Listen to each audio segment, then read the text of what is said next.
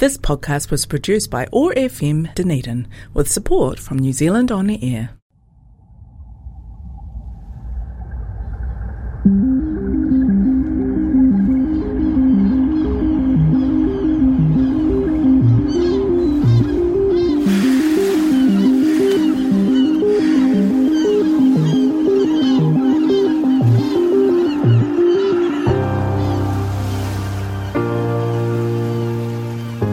Welcome to the Murky Waters podcast.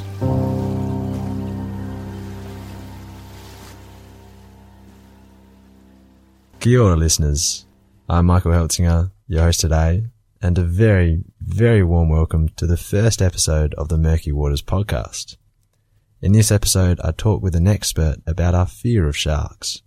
I wanted to know why we fear sharks so much, how this fear affects the way we treat them, where it all started, and we also dive into shark bite statistics and a whole lot more. The expert is Sam Fraser-Baxter. Sam wrote a master's thesis on the relationship between human attitudes to sharks following shark bites. Sam is currently the Communications and Marketing Advisor for the National Institute of Water and Atmospheric Research for New Zealand, known as NIWA. So without further ado, let's sink our teeth into this interview with Sam. Hi Sam, great to have you on the show. Thanks for having me, Mikey. So before we get started, could you please introduce yourself and tell us what got you into studying sharks and why?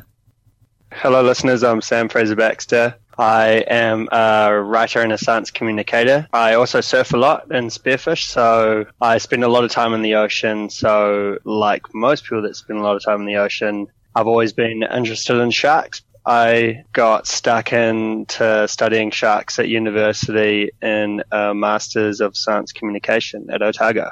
What inspired it was Fanning's run-in with a white shark in South Africa in competition live on television. I was really interested in the way people responded to that event and the way people created stories around the event and the way theories surfaced. At the time I was coming up with my research topic for my master's, I had a look into the academia, the research, and found that there was space for study exploring the media's reportage of shark bites and the way different groups and societies respond to shark bites. So yeah, that really got me in deep. How did you go about filling this gap, Sam? What did you end up studying? Basically, the year before 2015, of course, was the year of the shark cull in Western Australia. Yep. And you'd know a little bit about that being from Western Australia.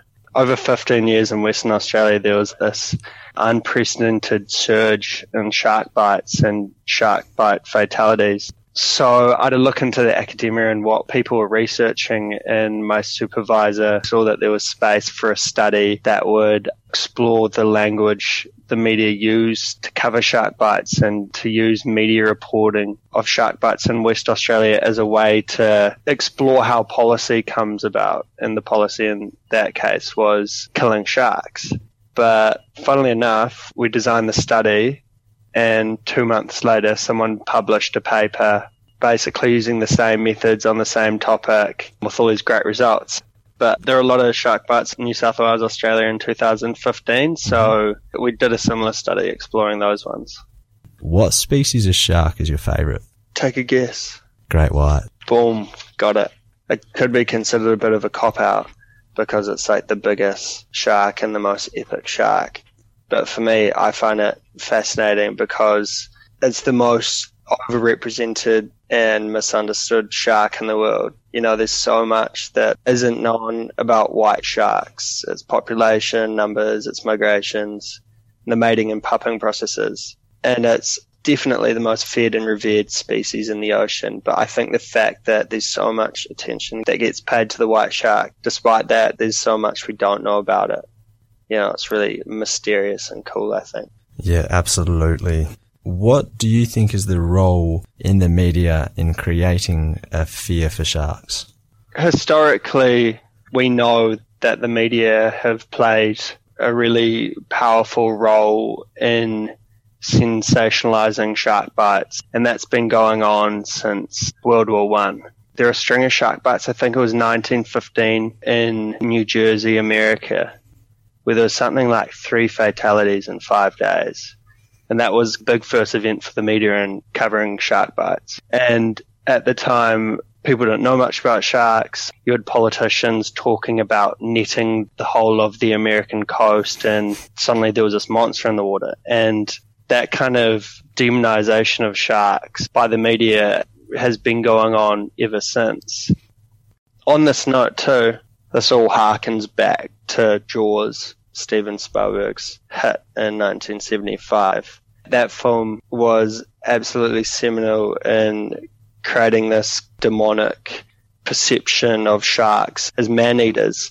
And that film created this false narrative around shark behavior being this idea of a rogue shark. So in the past, when we talk about rogue animals, we're talking about some kind of predator, be it terrestrial or oceanic, that has somehow got a taste for humans and realized that, oh, I can hunt humans, these guys are defenseless. And they do it once, then they keep on doing it.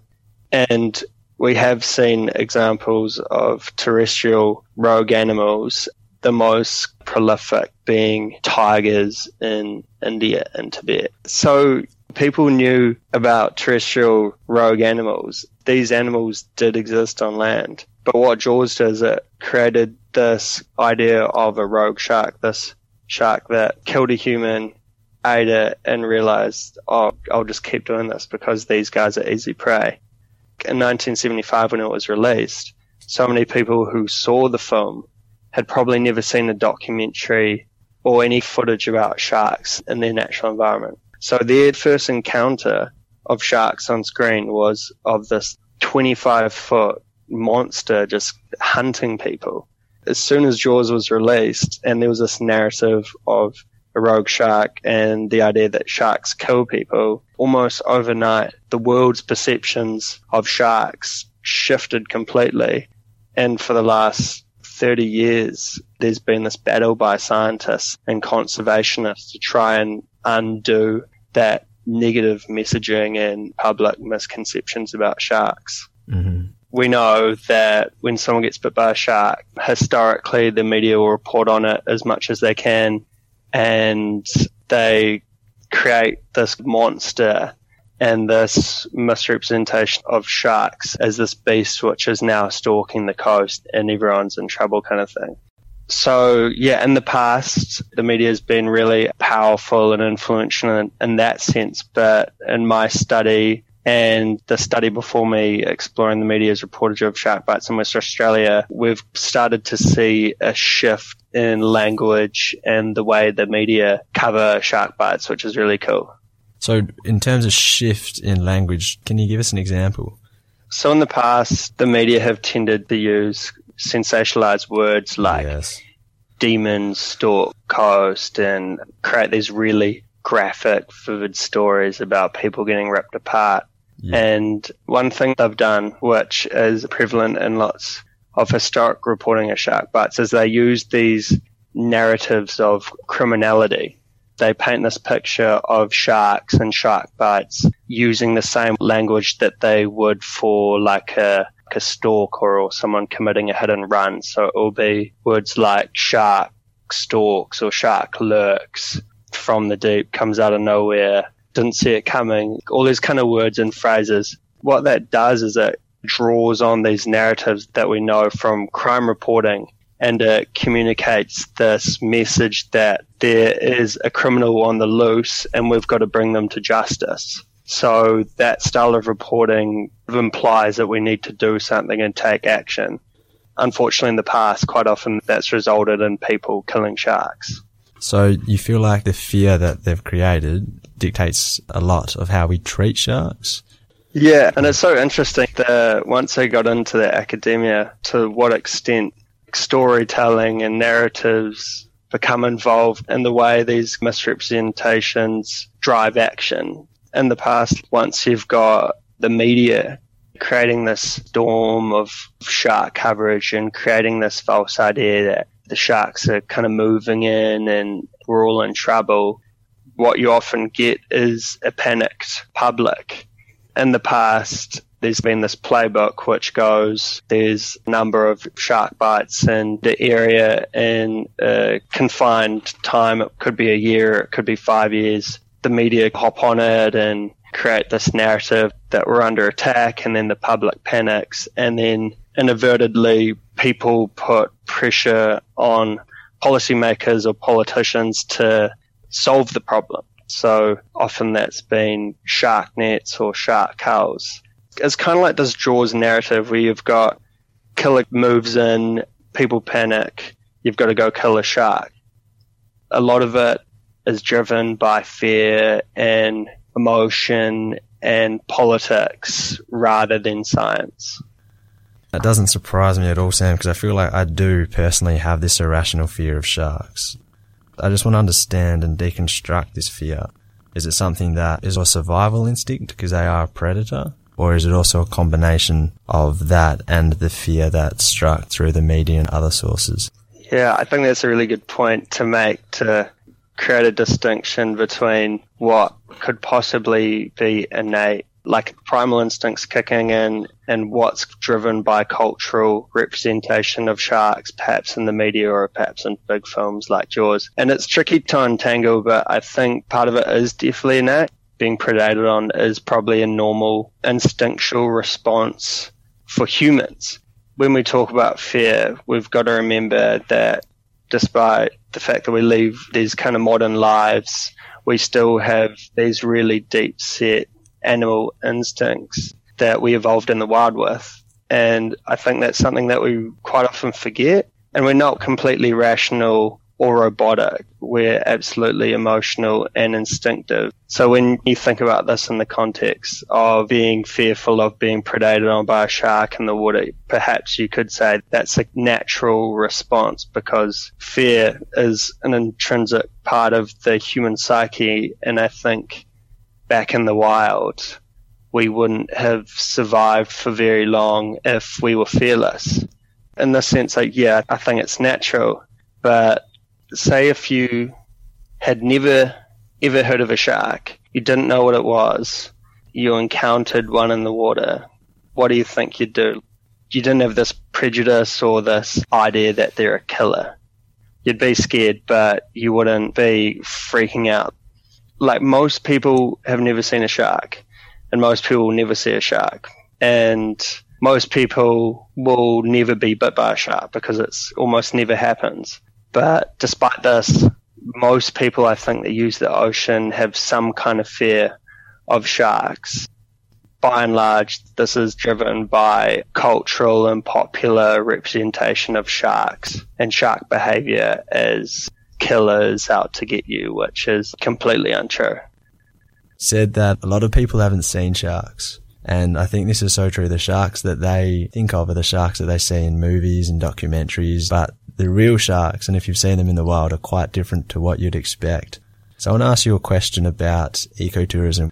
Do you believe this is a good way for people to, I guess, conquer their fear? Yeah, definitely.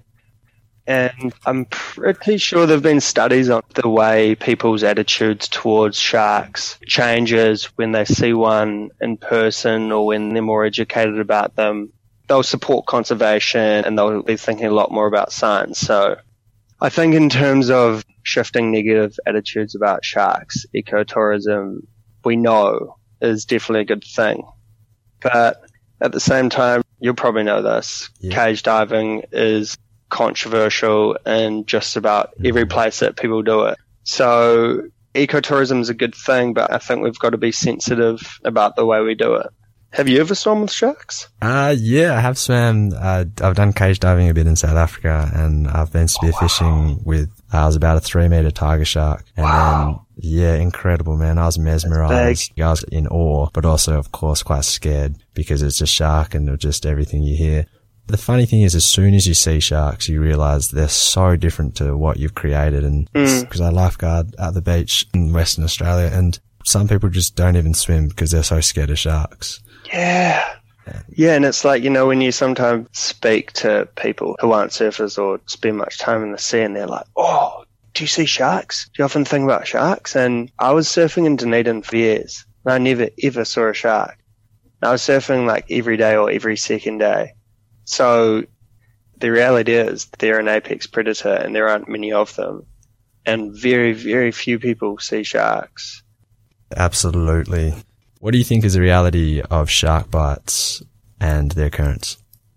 Sharks do sometimes bite people, and there are normally about 150 shark bites each year globally, with an average of about 5 being fatal.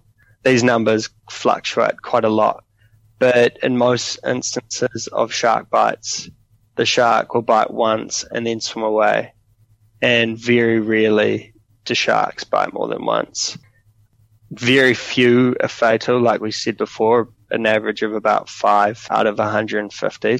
There's also like a lot of theories about why sharks bite people, but the prevailing scientific rhetoric is that shark bites are most likely a case of mistaken identity.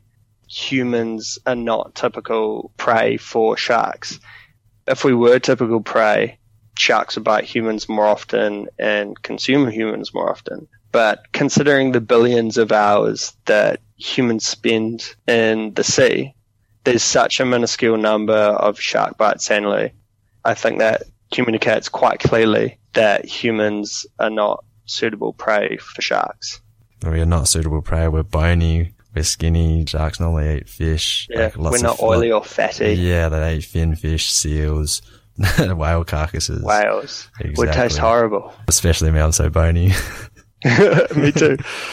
On that topic, there's so many drone videos of large white sharks or great white sharks or tigers and bulls swimming through large groups of people or swimming adjacent or nearby to people swimming. And the sharks are just cruise. They're so uninterested. Sharks spend large amounts of time without eating. So the next meal for a shark is important.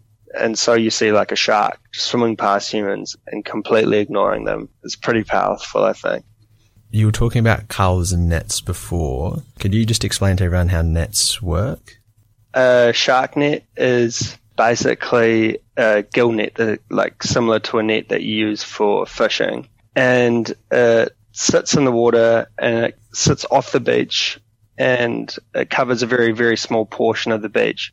What it's designed to do is catch sharks and kill them, particularly large sharks, based on the premise that if you lower the population of large sharks in a given area, you're also lowering the chance that a large shark and a human will interact in the water. Interestingly, a lot of people have this false idea of shark nets as a total barrier which creates a safe zone for them to swim in. But that's completely untrue. A shark net is basically a floating net which is designed to catch and kill sharks. And interestingly, they're absolutely indiscriminate. A shark net also catches any other large marine mammals or fish that are sharing those waters. So it could be whales or dolphins, for example. Shark nets have been used for decades in New South Wales and Queensland. And what I found interesting about the shark cull in Western Australia was that there was huge controversy and uproar about it. And the thing about the cull, even though it was terrible, was that it only did target sharks, and they caught rays, and I think they might have caught a turtle. But, it was discriminate, and their bycatch was far smaller. And people were like protesting their shark cull on a beach in Manly in Sydney. And there was like a shark net sitting right off the coast there. So it's just really interesting the way that narratives are created. Like I said before, there's so much misinformation and people with ideas, and it becomes emotional. You get all these funny phenomenon like that, people promoting a cull on a beach where a net sits off the coast. So if you were in the government's position and there had been a spike in incidences, just like the study where you were in New South Wales, what would you do in their position? Nothing? It's really important to remember that shark bites are practically lightning strike events. Yep. What they're often described in academia as an act of God. They're hard to predict and occur almost at random at any given time anywhere where there's coast. So that said, they're really hard to manage, and there's no silver bullet to managing shark bites. All of this said, you might wonder why a government would want to expend effort and money on these kind of events, but the reality is that people are scared, and shark bites can be traumatic for coastal communities. That's something you've probably seen firsthand living in Perth, places like Greystown, and that's something that I also encountered when I visited Ballina in New South Wales, is that the kind of morale of the town was lowered by a fatality and people were fearful. The biggest thing for me is definitely education and informing water users about sharks and that there are sharks swimming in these areas, and there's a higher chance that you'll be bit when the water's murky or perhaps after large rainfall events or at dawn and dusk. Because in the past, people have blamed governments for shark bites, or afterwards they demand policy. But what you really want to do is you want to shift that onus of risk and onus of responsibility. You want to shift that away from the governments and to the public, and have people know that when they enter the ocean, there's a small chance that they might interact with a shark and they might be bit, and that they're responsible for their own safety. I think it's also important to talk about the way we use shark bite statistics. So when you've got 5 shark bites in a year, and then you might have 6 the next year and then 7 the next year, you could interpret that as an increase in shark bites over time. But because you've got such patchy and low numbers, it's really hard to create meaning out of shark bite statistics. So quite often you'll have politicians trying to politicize that data and be like, oh, we've got this huge increase over time, but it's just so tricky to create meaning out of that data when the numbers are so small. And that's something any statistician would tell you, that it's dodgy stats. People don't agree with those stats because people throw the stats out there like more likely to get struck by lightning, etc. Is that true for people that do use the water a lot in areas regarded for having quite a few sharks? For someone who lives in a place like Ballina or Perth or any place which is well known to have high rates of shark bites, the statistics, if you're surfing or spearfishing every day, would be far greater. And I think for those communities, sometimes it can be a little bit frustrating when there's shark bites happen and they might be fearful or they might even be a little bit traumatized, and you've got people being like, oh, well, you're more likely to get hit by lightning or killed by a vending machine. I can empathize for them that that would be quite frustrating, because these statistics and chances, even though we don't know much about them, they certainly vary in time and space. As long as people are educated and as long as people know about the importance of sharks and know that when they enter the ocean, they could be bit, and we've got an informed public, we're less likely to have kind of witch hunt-like responses to shark bites. We go out and kill them. People go, okay, well, that person was out surfing and it's an unfortunate event, but it happened. In my study, we identified this changing of a chapter, so to speak, where people were bringing up these ideas in response to shark bites in New South Wales in 2015.